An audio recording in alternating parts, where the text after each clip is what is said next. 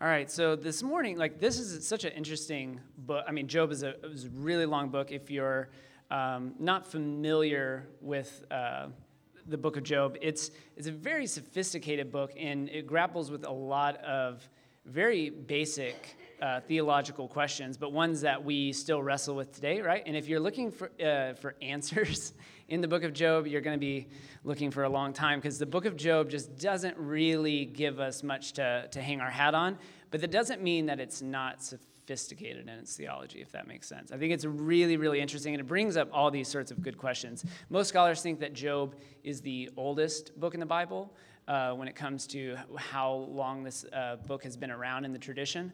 And I think that is reflected in many of its questions. So to go through some of these questions, like I said, why do bad things happen to good people? Philip pointed out that right off the gate, the lectionary includes 1:1 in order to say and show us that he was a good man. He was a good person, inside and out. So the lectionary includes that in there just so that we know that all this bad stuff that's going to happen to him is not part of a mechanistic system of I do X and Y and then I get Z from God, right? This is a theological perspective that essentially says, the universe and God and the gods operate in a certain way. You do this and you do this, and then this means your life turns out that way. I think most of us probably have lived enough life to know that that's not really how things really work out. I don't know, maybe just me. Yeah. Someone's locked it. Okay, yeah, do what you got to do. Right, so we don't have this sort of what I like to think of as the Joel Osteen quid pro quo of, God will bless you if you, I one time listened to Joel, and if you like Joel, that's fine. But one time I heard him say, if you give, he will bless you tenfold. And that would be this mechanistic structure that the book of Job is trying to answer, some 6,000 years ago of, if I do this and if I do that, then God will do this. And Job is brushing up against that idea, that theological concept of how God operates. And also tries to wrestle with just what kind of God is God, right? Like you pointed out, Vanessa, is God the kind of God that can be engaged or convinced, especially by a force of evil?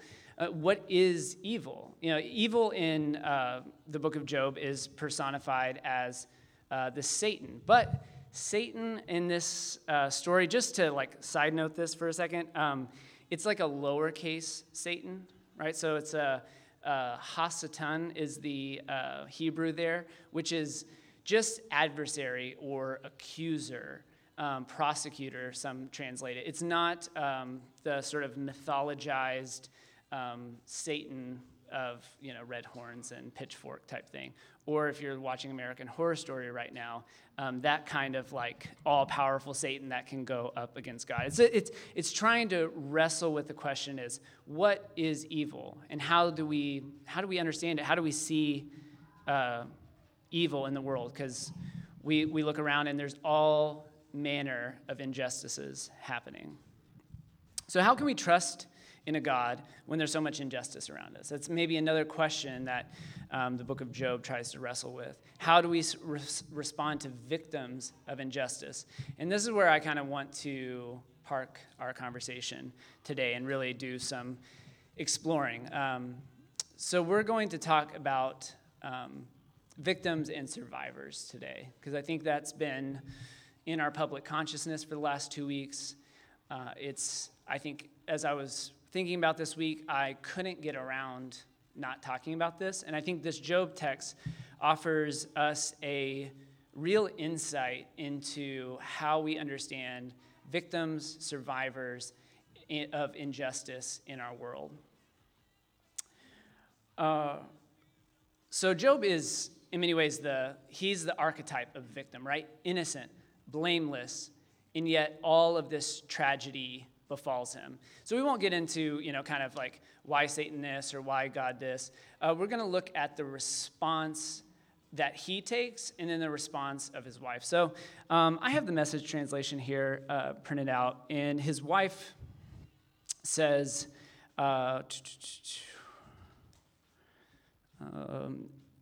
His wife said, still holding on to your precious integrity, are you? Curse God and be done with it.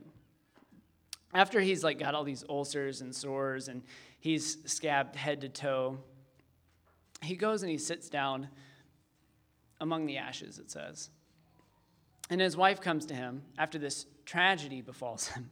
And it's like, why are you still holding on to your integrity?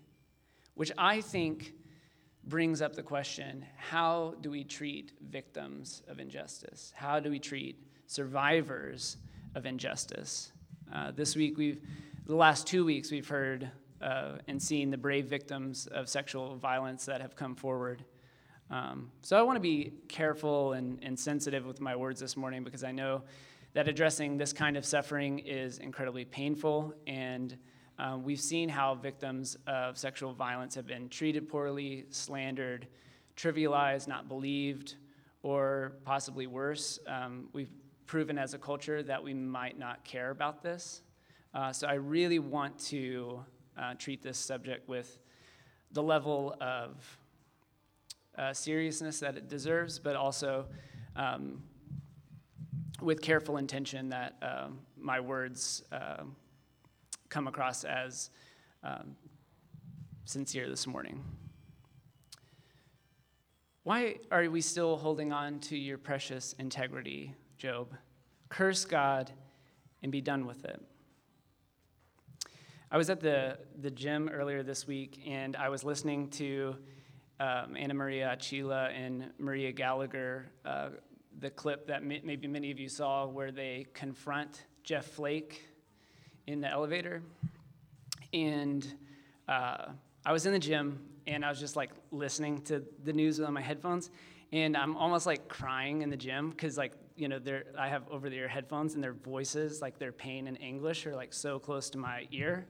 I'm like, don't cry while you're on the treadmill, Ryan. Don't cry on the treadmill. These strangers will be wondering what's wrong with this guy. But it's such a powerful moment.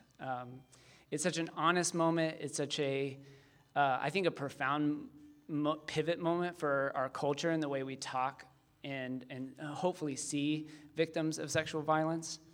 And I just want to watch this clip real quick in case some of you haven't not seen it. One day I stood in front of your office with Addie Barkan. I told the story of my sexual assault. I told it because I recognized in Dr. Ford's story that she's telling the truth. What you are doing is allowing someone who actually violated a woman to sit in the Supreme Court. This is not tolerable. You have children in your family. Think about them. I have 2 children. I cannot imagine that for the next 50 years, they will have to have someone in the Supreme Court who has been accused of violating a young girl. What are you doing, sir? I was sexually assaulted and nobody believed me. I didn't tell anyone, and you're telling all women that they don't matter, that they should just stay quiet because if they tell you what happened to them, you're going to ignore them. That's what happened to me, and that's what you're telling all women in America, that they don't matter. They should just keep it to themselves because if they have told the truth, you're just going to help that man to power anyway. That's what you're telling all of these women.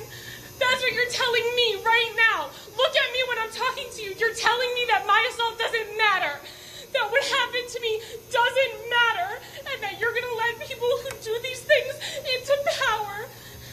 That's what you're telling me when you vote for him.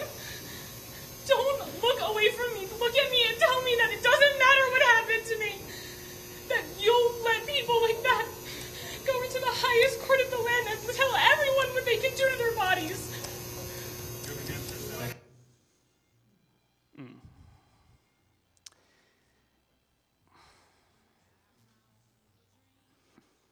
It's crazy.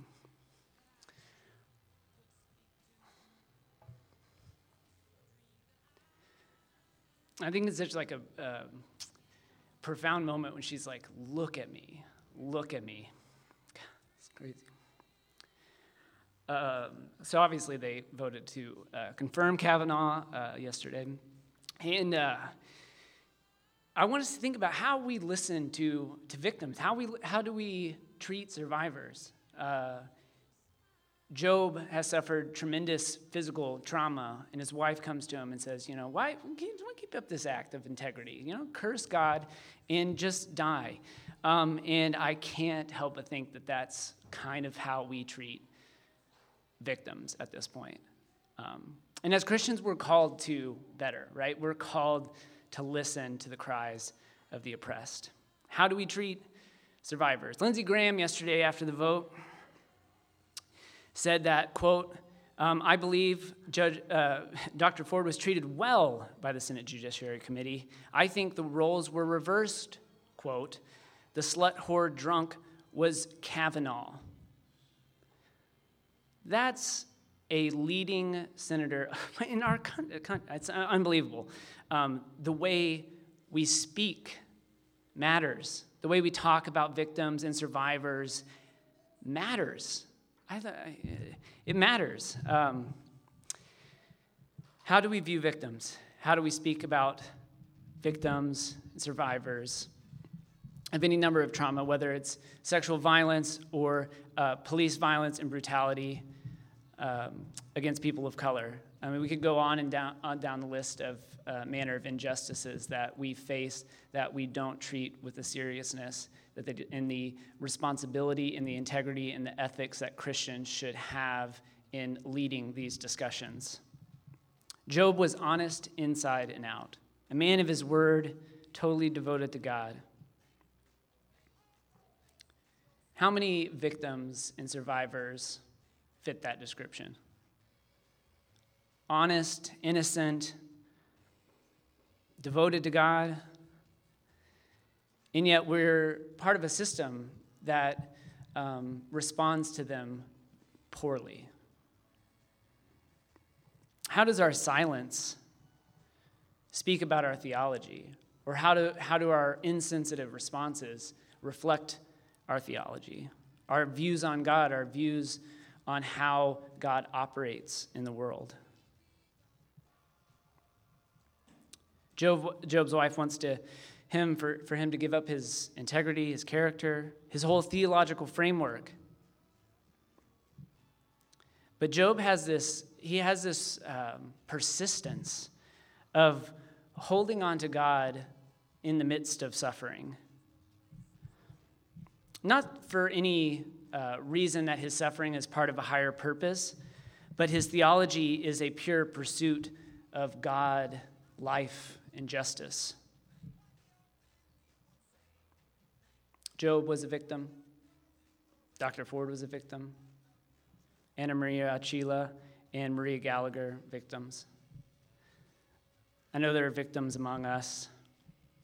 As Christians, it's imperative for us to live in such a way that victims are not only heard, but believed. That victims matter, survivors matter. Jesus didn't announce his ministry to the powerful. He says in Luke 4, when he announces what his ministry, what his life is going to be about, he says, I've come to set the oppressed free, to bring good news to the poor, to the victim. Being a victim is not God's will or God's plan.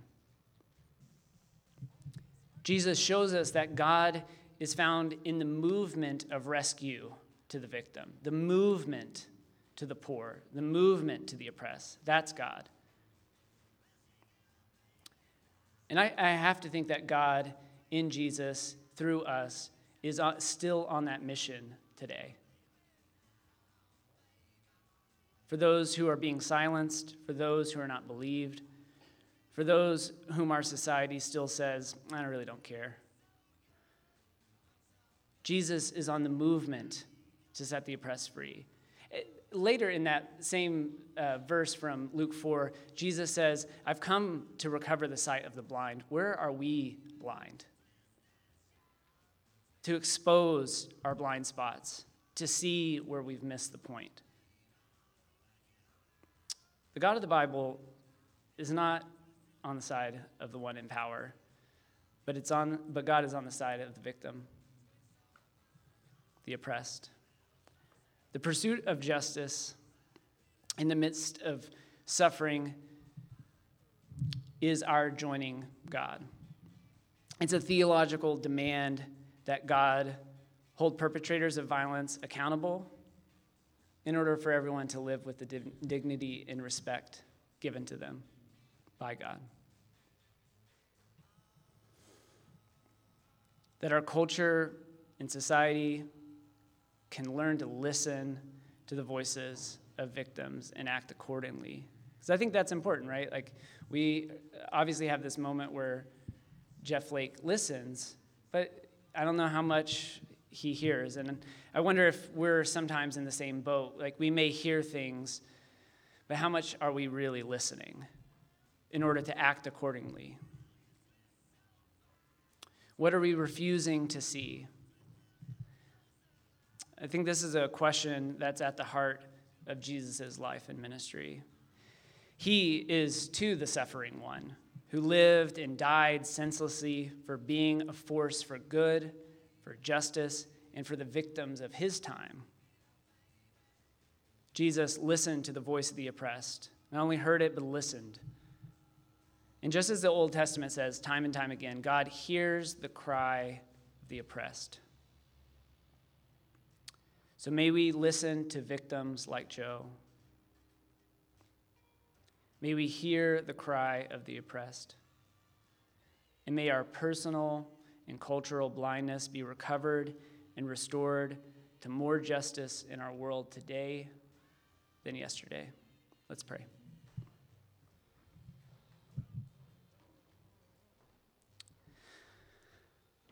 Loving God, we are often at a loss for words, a loss for why certain things happen, why injustice seems so pervasive in our personal lives, in our communal lives. And we pray and trust in the midst of suffering that you are on the side of the oppressed. And that in order to find you, we too have to join you in the movement that is the rescue, that is the recovery of the sight of the blind. Our blindness, the blindness that exists in our culture, in order that we can all live with the dignity given to us by you. In Jesus' name, amen. You guys can stand.